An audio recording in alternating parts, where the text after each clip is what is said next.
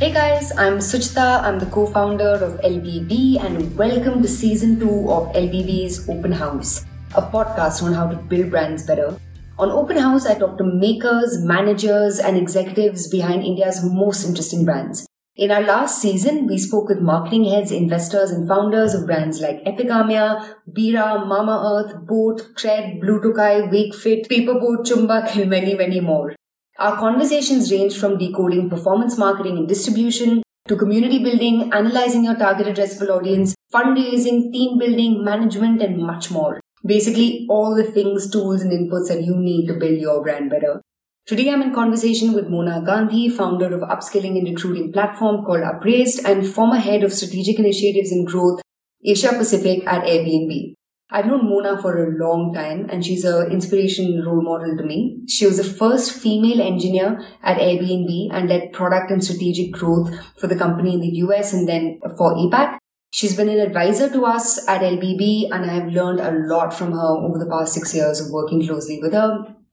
On this episode, we deep dive into one of my favorite topics, which is marketplaces and what it takes to build marketplace. What do you chase, demand first or supply? How do you navigate customer and merchant churn? What qualitative benchmarks should one set while chasing quantitative outcomes? We jump into all of these topics and more over the course of the next hour. At the risk of playing favorites, I think this has been one of my most fun conversations on Open House. As usual, I learned a truckload from Mona and I'm sure you will too, especially if you enjoy marketplaces and all things related to marketplaces. Tune in. So Mona, I think, the question that I want to kick off with is obviously given your experience with Airbnb and even your previous startups and now, with you starting something as interesting as Upraised. My first question for you is, what in your opinion are the first principles of building a marketplace? And what about the business construct of building a marketplace makes it that complicated and makes it that, tough to do? Yeah, so I think... in order for anyone to kind of think about building a marketplace, it's super important to understand at a first principles level the key components and the interplay of like supply and demand and how they kind of rub, how you build one off of each other. I think that is not... It may seem like, of course, people understand what supply is and people understand what demand is. But in the construct of a marketplace, it gets very complicated because in most cases, it becomes a chicken and egg problem, right? You don't have supply, you can't get demand, but you can't have demand because you don't have supply. So how do you break out of it? So having a deeper understanding of like what are the first principles on firstly, who's your supply and who's your demand? And then ultimately, which one of them have a larger pain point and hence have a larger and could have longer stickiness to your platform. And so... but these also typically the harder part of the equation to solve for but then if you do solve for it, the easier part can come later. There are lots of marketplace products that start with the easier part and they scale up really fast, but then the harder part is not so easy to get to, and so that's where they fall apart, right? So I think even at Upraised, for example, every time I talk to people explaining what Upraised does, we're sort of a marketplace where we're helping people break into product management and land, product management careers. But if you just said that, and if you ask somebody which one would you consider a supply versus which one would you consider a demand, I bet you will have some people say that companies are the demand side and candidates are the supply side. And you'll have equal number of people say that candidates are actually the demand side and companies are the supply side. So just even knowing which is what and, which one is harder to crack is I think, first principles understanding of sort of building marketplaces. And I think there are some pros and cons of building marketplaces. The biggest con and why they're so hard to build is, like I said, it's a chicken and egg problem. In our situation, for example, how do we get the best candidates to come to our platform, right? We can't do that unless the best companies come to hire from us. But why would the best companies come and hire from us if we don't already have the best candidates? So how do you break out of that, right? We've been able to break out of it just because, we got lucky with the kind of investors we have. They have access to companies. Companies are willing to try us out. We kind of did a little bit of innovation on the business side, on the business model, where it's almost kind of stupid for a business to not work with us because we are fully performance based. We're not unlike another recruiter who charges you per lead, whether that lead converts or doesn't convert. We charge you only when you actually hire a candidate. So there's not much for the company to lose because we realized that we actually had to get good companies on board to get the good talent pool attracted to us, right? So a combination of business model innovation, understanding of where the core pain point is and how do you kind of address it, not just for the short term, but also for the long term. There are other marketplaces like Airbnb, for example. They realize that, it's harder to convince any individual to open up their homes for a stranger to live. But if you went after an audience that was empty nesters, they just wanted social interaction. They wanted to welcome people from all over the world. Also, they thought of hosting because they just have a lot of empty space that they typically use for their, reserved for their kids who no longer live with them. They also wanted to look for another source of income because for them, it's not, most of them are retired. They don't really have a steady source of income. And so a combination of all these things, we realized that it was actually easier to go after the host segment, which is 50 plus. Although our demand side, which is the travelers, was all between 24 to 30, right? So intuitively, nobody would have thought that going after 50 pluses or their design aesthetic or their home styles would appeal to people between 24 and 30, right?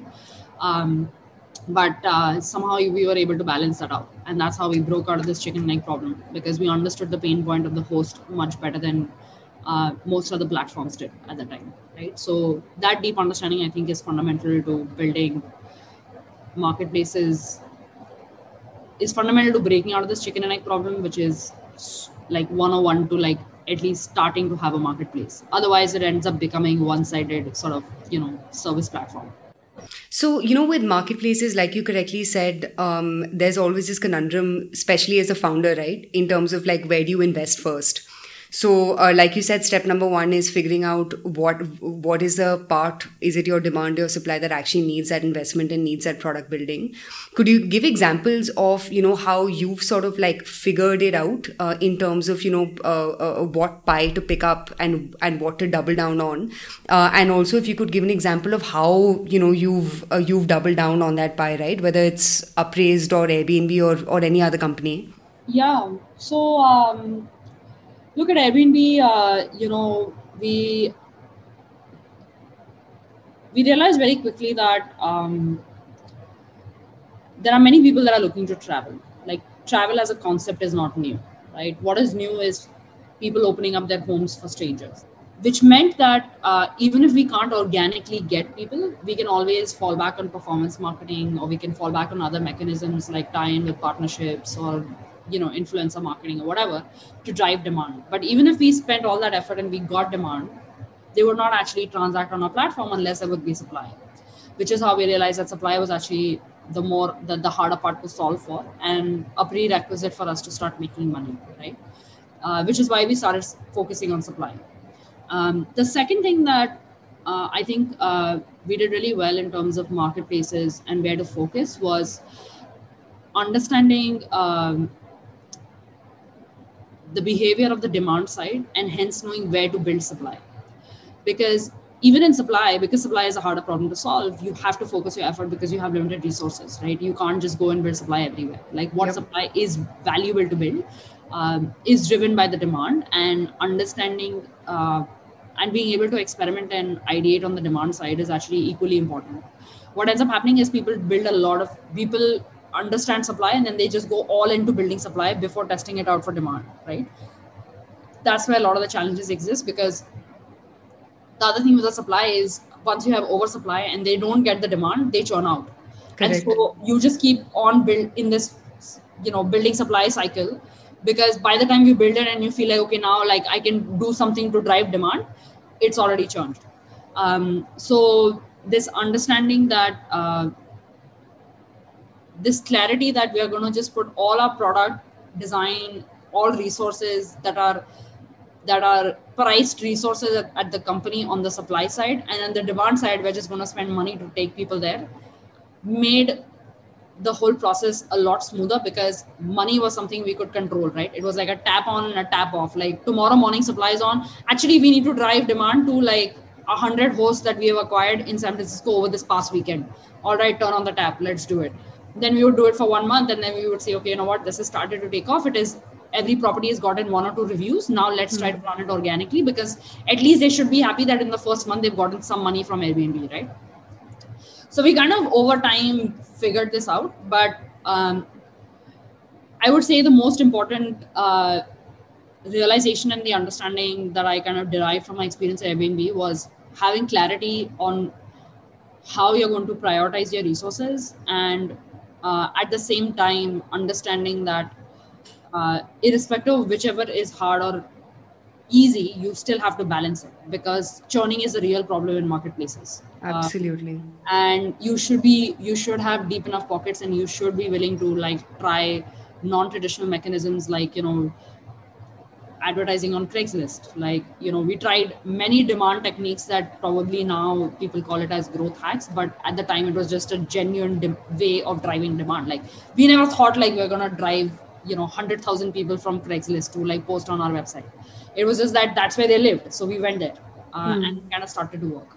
So, and even the same for appraise. Like we know that, you know, for us getting high quality candidates is the core.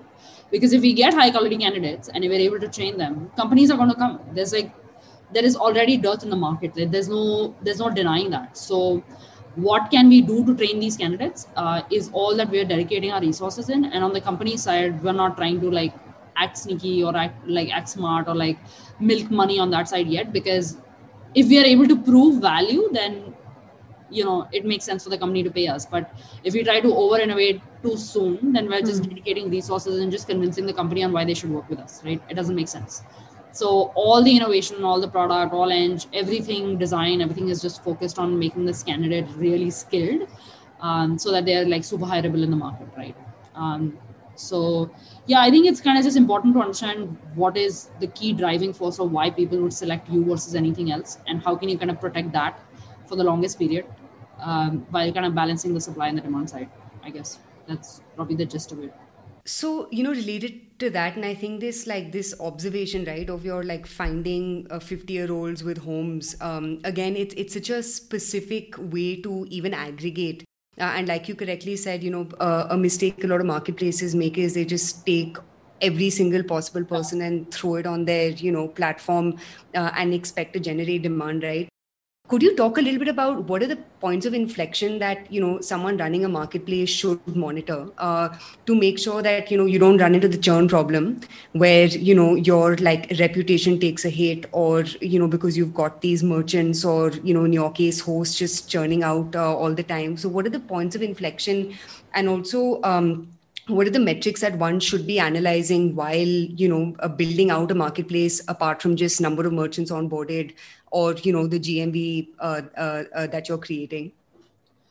Yeah, so I think very few companies actually have qualitative metrics on marketplaces. They try to, most of it is quantitative, which is like how many merchants do we have and how many users do we have coming in, what's your DAU and MAU, and how many people search for it and how many people get better recommendations and so on and so forth. I think one of the most fundamental things about marketplaces, just by the definition, they are aggregators. It's not like they're creating a value of their own. Like Airbnb doesn't own homes. We don't own companies. We don't create jobs, right? Like the point is we're connecting the right people to the right jobs. Similarly, Airbnb is connecting the right traveler to the right host. That's it, right? And so why do people come to Airbnb versus, for example, if I am a traveler and Suchita is a host, I stayed with Suchita once. Now, why do I need to go through Airbnb? Like I can just directly contact Suchita every single time I go to Delhi, right? Correct. But that doesn't happen. Why? Because we built very strong value propositions inside the product, which is around trust, which is around verification, which is around things that keep a marketplace strong and keeps the quality of the marketplace really high. These are the metrics, which I was saying, like qualitative metrics are very rarely looked at. For example, the North Star metric for us is 100% placement rate. So We want every single candidate that joins our platform to get a job. And if we can't get them a job, we actually refund the entire amount, even though we've spent 16 weeks upskilling them, right?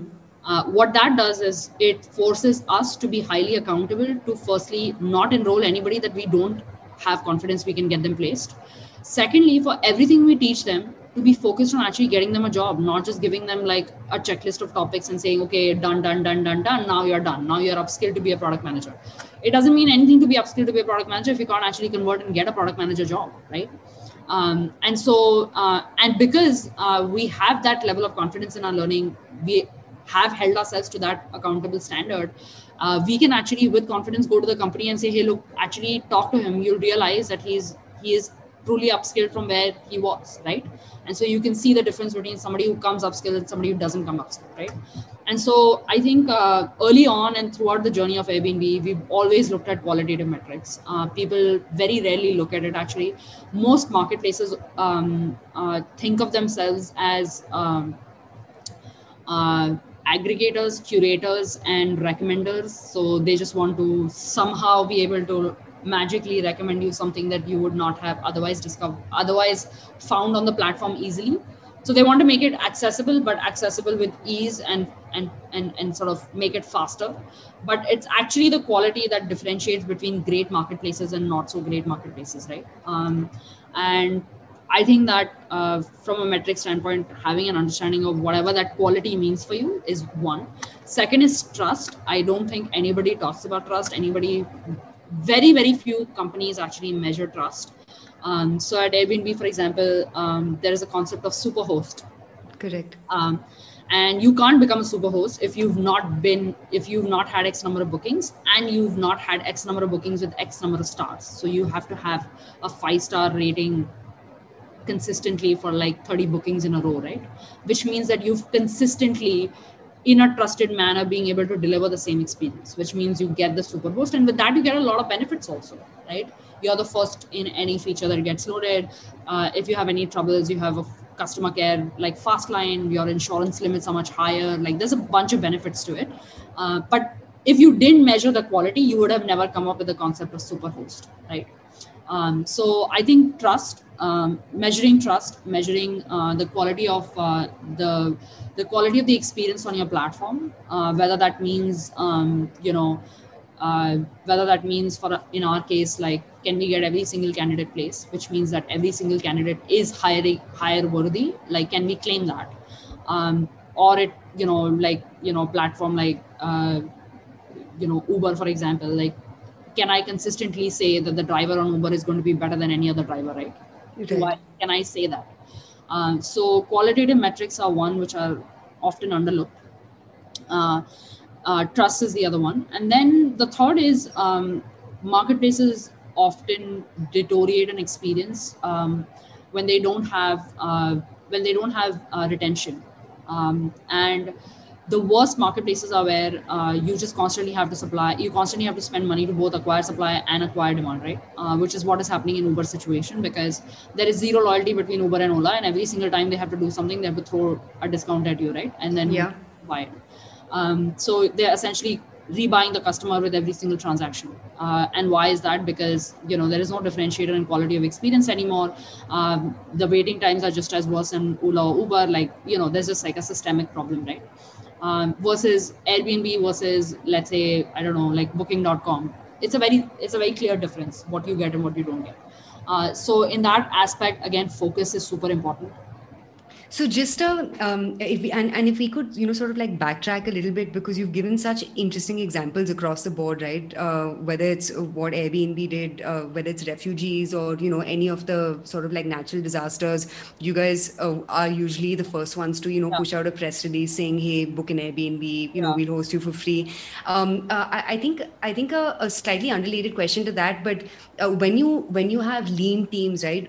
And specifically with someone like you, who's the first female engineer, one of the first couple of employees at Airbnb, how do you decide, who to allocate where when it comes to demand versus supply, specifically when it comes to things like product building? Because the tools that this merchant needs, right? And also your tools for unlockers when it comes to demand and when it comes to supply are usually not the same. So for example, On the supply side, you may want to, accelerate the time it takes to onboard a merchant, or you may want to accelerate referrals in between merchants or whatever, right? On the demand side, though, the way that whole mechanism works is again fairly different.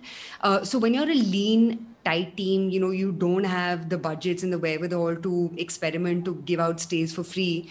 How do you prioritize product and align teams? Because you're like 12 people at Upraise right now. So how are you guys managing this? Yeah, look, I don't know if I actually have an answer for you. I don't think this is science as much as people like to believe. It's definitely part science, part art. So there are three actually key ingredients of every single person that was hired at Airbnb and every single person that's part of Appraised, is they have generalist skills, high sense of curiosity, and high execution capacity, right? That's it. Like, if you have a combination of these three, it doesn't matter whatever project, you can kind of take it from start to finish. And honestly, like, you're at a scale where start to finish is actually not like a year's project. Start to finish is like, 1 month project, or at max like 2 months. This whole internship thing that we're talking about, like, we have 8,500 people registered to like take a test to finally get internship at like 25 high growth companies. Ideation to actually people taking the test is 3.5 weeks. So like, if you had this podcast a month ago, I would not even have told you anything about the internship, because that was not even an idea, right? So as long as you kind of have generalist skills, actually it is important for people to have generalist skills early on, because you don't know what's going to stick. You have to Correct. You're going to have to throw darts in many different directions, see what sticks, and then ultimately you end up hiring for like specialist skills. And again, depending on how fast you grow, the number of generalists you need goes up, right? So if you go really fast, then you have to hire lots of generalists, because like you're just exploding everywhere.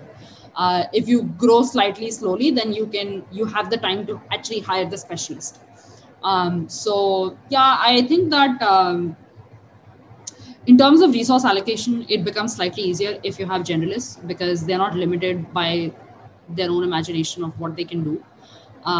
Also, like I said, this attitude of execution and like shipping and getting shit done, as long as you're gonna have that, I feel like the high that people get about working at startups is the fact that they get to work in like 1,000 different things, right? Like, you get to wear multiple hats and you're not like boxed in a certain role. And I'm yet to see anybody complain that, oh my God, I got hired. Like, I thought I was going to do this one thing at Appraise and now I'm doing this completely different thing. It actually is like, for them, it's like, oh my God, this is the reason I'm here, Yeah. And so I think it kind of works, because you tend to attract that kind of people early on at a very small company like ours. But if you can just kind of balance out the generalist skill set, I feel like resource allocation is not such a huge problem. But focus is. Knowing where to focus is, I think, one of the hardest things to like get right. And I think that, a lot has been written about like lean startup technique and like going agile and doing this, or like some people say like do research before you start. Some people like to just talk to like 5 users and feel like, okay, this is enough, I can go build a product. So I think I don't think there is one path or one right answer. There's many ways you can go about it. And I think that's honestly where I feel like second time founders or serial entrepreneurs have a huge leverage, because 100%. Yeah. they kind of can anticipate where you're going to fall short. And without having to spin those wheels, figuring that out early on actually saves you so much time and effort. So I think there is some wisdom in why like serial entrepreneurs are able to raise money faster and bigger chunks, because people are more confident that they won't make the same mistakes. So I think, yeah, I don't know. I don't think I answered your question, but I'm like, I don't think that there is a way to say like, this is like step 1, 2, 3, 4. If you follow, you'll land with the right prioritization method of like figuring out where Mona should work and where Suchitra should work. It's actually honestly like, it's far more like nuanced than that. So I'm not sure I can like But what I want to double tap on, because I've learned so much about this from you, is just Airbnb got two things really right, right? Their culture, and I don't know, without commenting on how true or untrue it is from what you read, Yeah. in blogs and like magazines or whatever else. And I think the second thing is their brand, right? Because again, Yeah. they were one of the few startups coming out of Silicon Valley that actually gave a shit about everything from their aesthetic to their Yeah. interface to, just the assets that they create, right? It reminds me a lot of Apple actually to a large extent, where there's just so much detail that goes into everything that came out of, of Airbnb. And of course, tying in with brand is company culture, right? And again, you never really heard about culture from about any other startup, and even from me sitting in India, right? None of my friends in Silicon Valley have ever spoken about culture the way the ones who have worked at Airbnb. So could we double tap on that? Because again, I think that's something that, I necessarily didn't take too seriously, when I started out, because you don't know the constructs of this. Yeah. I never had any of this shit in my last job, right? And I remember I learned a lot about, what it is to build solid culture from you, when you had sort of said, put down your core values Yeah. and, and figure out what your like mission statement is and all of that. So could you talk about that, not just in the context of Airbnb, but just generally, what it means for an organization to think culture and brand first? Yeah, I think it's a very top-down approach. I think uh, whoever your leadership is or your founders, I think they have to care first, because unless they imbibe that culture, like it is not actually culture, right? It's just words. And I think that's the difference between companies where culture is very evident versus where it's not. Because if it's just posters on the wall, it doesn't really mean much. Versus you see it in action. So one of my first, this is my fifth startup. I worked at four other startups, and I think that from a culture standpoint, Airbnb is like 100x better and different than the other three startups I worked at before. None of them cared about culture. None of them they cared about culture, but they never cared about culture in the sense of culture was just can we hire people um, that are you know that are fit to be at startup, but they want a certain type of people. They were just people who could work at startups, and that's it. And that's the culture we want to build. We want to build a culture of people walking in and getting shit done, moving fast, like execution, ship, and that kind of culture, right? It was never about behavior. It was never about giving a framework on how to evaluate opportunities or knowing what is right to do or wrong to do in the context of the culture of what we stand for, right? That was never talked about. And that was Airbnb was the first place where we actually talked about it. Brian often says, like, we're an online platform controlling an offline experience. Anything and everything that can go wrong in the world can go wrong on our platform. So we need to have a barometer by which any person on a phone can decide whether this is right or wrong without them having to ask me, how would you answer this, right? And Yeah. that was his first introduction of wanting to have a culture. And they actually hired a bunch of folks and spent 6 months trying to write core values, like who are they, right? And uh, unlike a lot of other companies who, after Airbnb launched core values, a lot of other companies also started writing their own core values, but they were all derivatives of some version of either Airbnb or Facebook or Netflix. There were a few companies that had core values before us, right? Netflix had their own core values before us. Facebook had some, and they were all kind of derivative of mumbo jumbo, like mixed jam. But it was never like, if you walked into Airbnb and somebody asked you, what did you feel special at Airbnb? The words you would use were the core values. Got Like, it. if you ever walked into an Airbnb office and you left, you'd be like, wow, they're such good hosts. And one of the core values was be a host. Then you'll see, you'll interact with anybody at Airbnb in a business capacity. You'll say, like, I don't know why they're trying to always be stingy, and why they're trying to get more from every dime. Why would they do that? Like, they're a $1 billion company now. Like, they're a unicorn. But one of the core values was be a serial entrepreneur, because we're not going to spend more than we require to, because there's a bunch of other stuff to do, right? So you could see it in every single thing, like simplify. If you talk to anybody at Airbnb and you try to solve them, give them a very complex like structure of partnering, they'll be like, they'll run away, because it will just never fly inside the organization. If you can't explain to me something in 10 words, like, it's too complicated. There is no idea that we can work on in a travel industry that can be more complicated than 10 words, because every human who's a traveler and every human who's a host has to understand it, right? Correct. They're not solving cryptocurrency. So we have to simplify. Everything was simplification. So, and then the most amazing thing was, so we started with some core values, and 2 years later, we went through hypergrowth, and we realized that out of the 6 core values, we only actually imbibe 3. We don't imbibe the other 3 anymore. So they actually went through another effort of another 3 months to revise the remaining 3 core values that we did not imbibe. And we had a new set of core values. So it was something that was very deeply thought about. It was something that founders cared a lot about. And you could, because they cared, people felt it was important to care about it. And if they don't care, then it's like, Arey yaar, why are they telling me to do this? Like, khud to nahi karte hain, like, what's the big deal?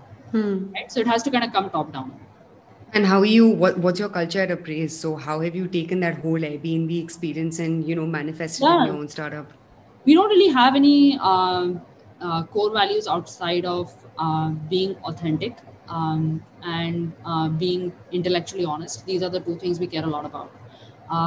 Being authentic, meaning we want to make sure that we're not here to like tick off some check boxes and give them a certificate. We're here to get them a job. And if we are not going to put in an authentic effort to get them a job, like, I think we're doing everybody a disservice. So it's better to just say like, hey, look, I don't think we can help you right up front, because we just don't think you're cut out to be a PM yet. Than like just, dilly-dallying them around and like 10 weeks later saying, hey, pro rata, we'll charge you for 10 weeks and now take the remaining refund because you haven't kept up, and leave, right? Also, like, everything you do, you have to like do it almost selflessly, right? Because jobs, careers, they're all like very competitive roles, right? Like, I'm a founder, that's fine, but there are people on my team who will be like getting PM jobs for other people in better companies. Better is all relative, but let's say like a Facebook or a Netflix. Would you want to help that instead of just getting that job for yourself? Maybe not, right? But if you're not authentic about it, then there's many dynamics at play, right? And I think being authentic, I think, is super important. And the other is intellectually honest. We're super blessed to have a network of people that can help us solve the hardest problems, but we can only really solve the hardest problems if we are intellectually honest that we don't know how to solve this, right? If we just try to pretend like, oh yeah, we'll figure it out, we are the smartest cookies in this batch, like, बाकी के लोगों को तो पता नहीं है, we'll figure it out. And a lot of the times what ends up happening is people just kind of sit on problems for days and months. And then they're like, yeah, because they've sat on it for days and months, now they have to give some stupid excuse on why this doesn't work, right? Or this is a stupid problem to solve. So I think being that intellectually, we definitely test for intellectual honesty. We definitely test for authenticity, and we definitely test for curiosity. These are the 3 things we definitely test for. Beyond that, I don't think, I think it deserves more time to figure out what your core values are.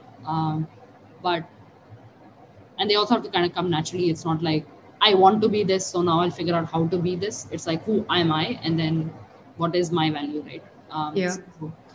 So yeah, that's, I wouldn't say we have like deep or like many core values yet at Appraise.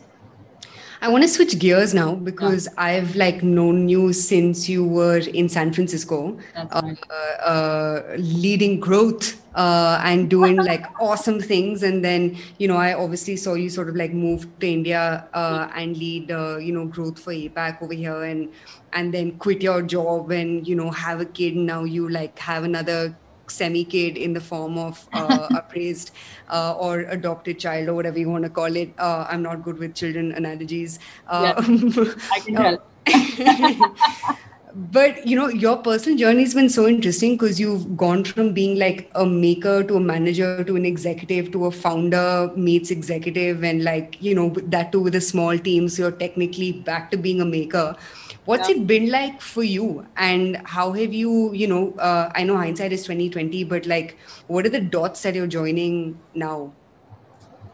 Yeah, I mean, look, I've been super, super lucky that you know, in weird ways, I sort of landed uh, at places at the right time. Uh, you know, my master's landed me. I mean, I went to college. I went to a non-Ivy League school in India. I went to I went to Indiana University in the middle of no fucking where in like literally I could see cornfields on both sides. The closest airport even to get to domestic city was like 45 minutes away.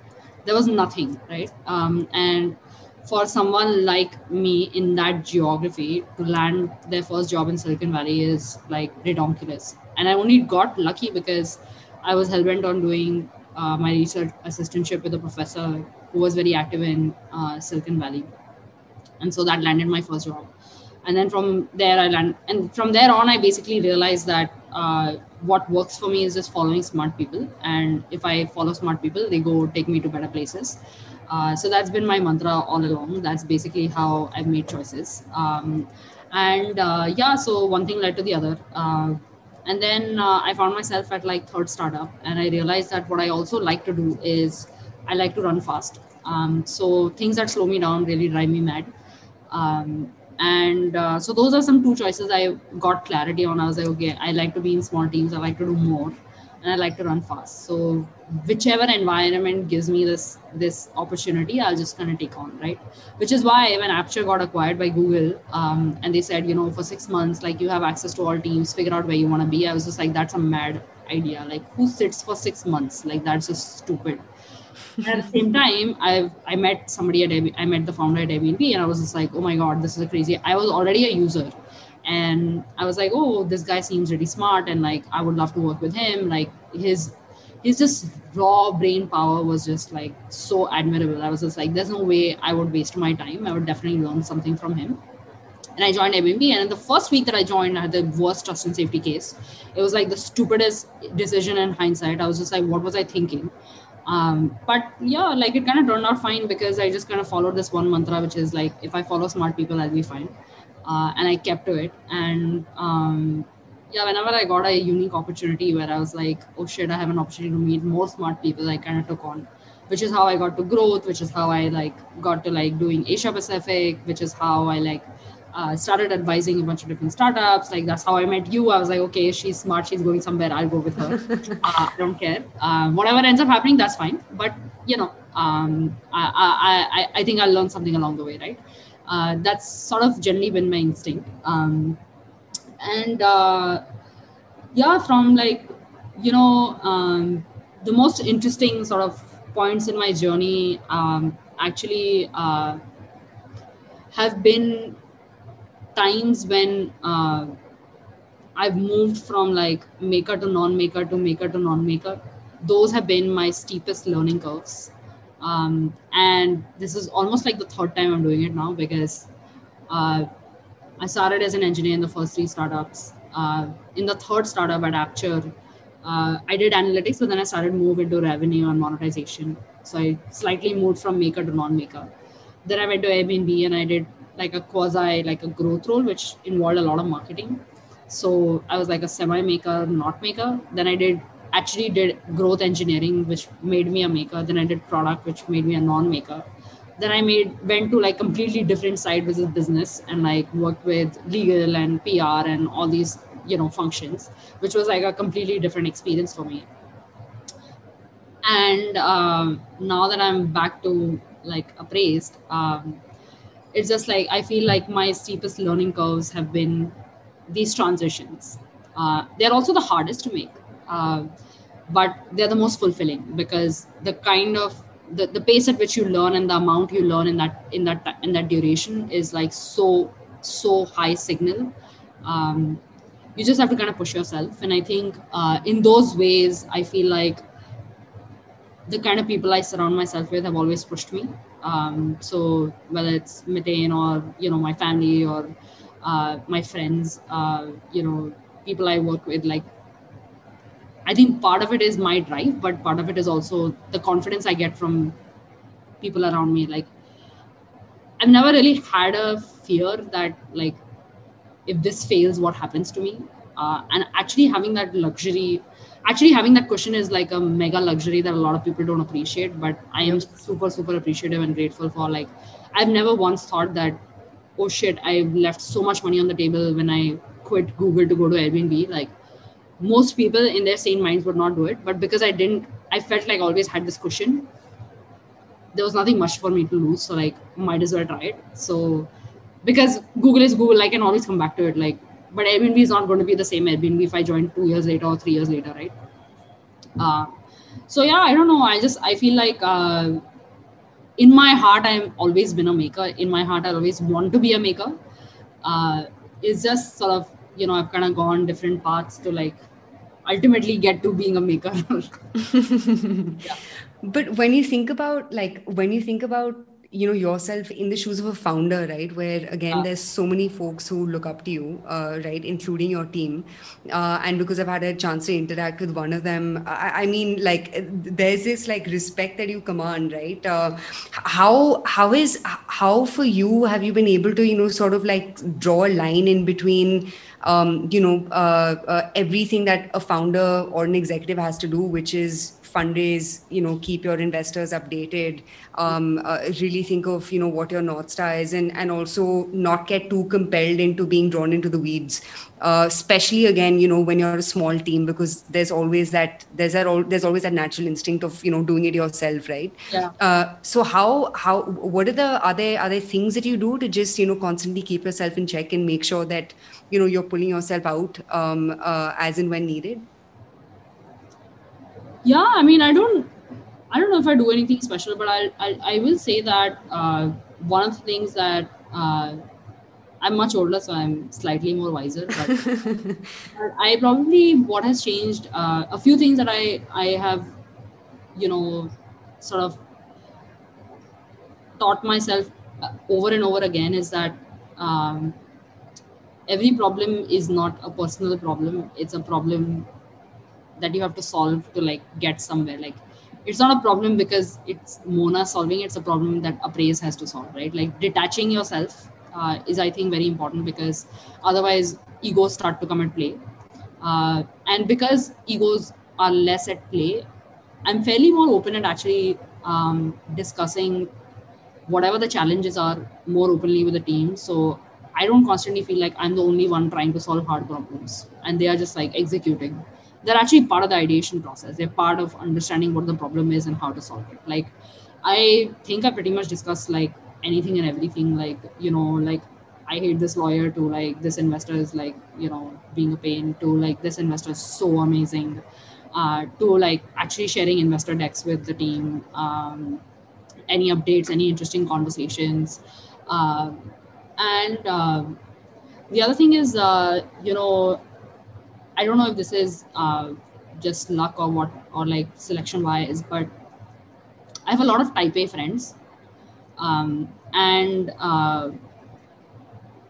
you never feel like you're an overachiever, So, like, it always kind of feels like, yes, you're supposed to do it, right? Like, this is how, like, if you're ambitious, this is how you get to it. And there's enough role models around that have done it again and again, so you feel confident that you'll be able to do it too. Like, I think a lot of people say, like, how can you have a child and how can you have a startup at the same time, and, like, how did you do this or how did you do that? I don't know. I actually have a lot of friends who do this, so it's not so abnormal for me. Also, because I have so many friends who do it, I also have a support system to kind of ask for help, right? I can go back and, like, for example, some days I'm just, like, in the middle, I was really struggling with this whole COVID situation, because I had focused 9 hours of work that I could do on a daily basis from this office space of mine, right? Like, now I'm at home, and, like, every 10 minutes there's the mama siren that goes off, right? And it's just like, I can't get any long thought process that I have to get going to make some decisions, and I'm just kind of winging it right now. The one thing I did was I was honest about it, that I was winging it. And when I asked people, like, how do you do it, right? I found some ways to do it, and I found some ways to find peace. And yeah, discussing that with either Miten or like my friends or whoever, because they're all kind of type A personalities. Like, it doesn't feel like I'm a special one doing it. I feel like there are many doing it, and it's possible because they've done it and they've got like they're much further along in that journey than I am. So I definitely feel like I have more understanding of the path to getting there, which gives me more peace to do it.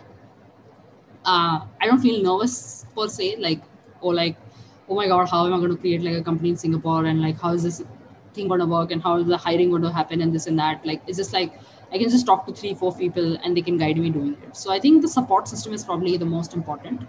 Having enough role models and people around that can like inspire you to like kind of keep pushing yourself. And then I feel like my child is happier when I'm working, so it kind of works for everybody. I think she would lose her mind if I was obsessing about her, because I am definitely a type A personality. Like, I am a perfectionist. I want to get like everything right. And if I didn't have work to focus on, I would focus too much on her and she would lose her pebbles. So she's probably happy that she's like, okay, all right, mama's busy. I get to eat ice cream. So yeah, it's kind of working out. I don't know. I don't really have a science to this, dude. I'm just kind of, it is true. I'm kind of winging it. But I'm honest when I don't know what I'm doing, and I can ask for help and just go along. I'm so glad you're not a Kris Jenner, Mona. I can't be actually. I had 6-month maternity leave. I went back at 3 months. People in my office are what's wrong with you? Why don't you just stay at home for 6 months? I was like, I don't know. I'm obsessing too much about diapers. I can't. I need some intellectual vent. Like, I need to think about something other than like, basic stuff. Like, it's just, I don't know. I don't know how to chill. That's my problem. It's a good problem to have. I'm not going to take more of your time. Last 3 questions for you today. The first one: a book, podcast, anything you've read that's impacted you, and you think all our listeners should read, watch, whatever. I read this book, Powerful, by Patty McNerd, the lady at the head of HR at Netflix. Patty McCord. Yeah. Pat McCord. Sorry. Pat or Patty? I think it was Patty. One of these, yeah. Yeah. Super amazing book. I listen to some podcasts, but not that many. I mean, at least not. I used to when I used to commute, but now that I'm stuck at home, like I said, 10 minutes later, it's like a mama siren, so I can't really listen to any podcast. Any conversation that has been mind blowing, there have been thousands, and I think that. Actually, if there's one piece of advice is be a sucker for these amazing conversations. Like, find an opportunity to like, connect with people and be authentic about it. Like, don't just ask questions because now you have a meeting, but first have the questions and then reach out to people and like actually make that time worthwhile. I feel like, especially in COVID, it just suddenly feels like everyone is accessible. Yeah.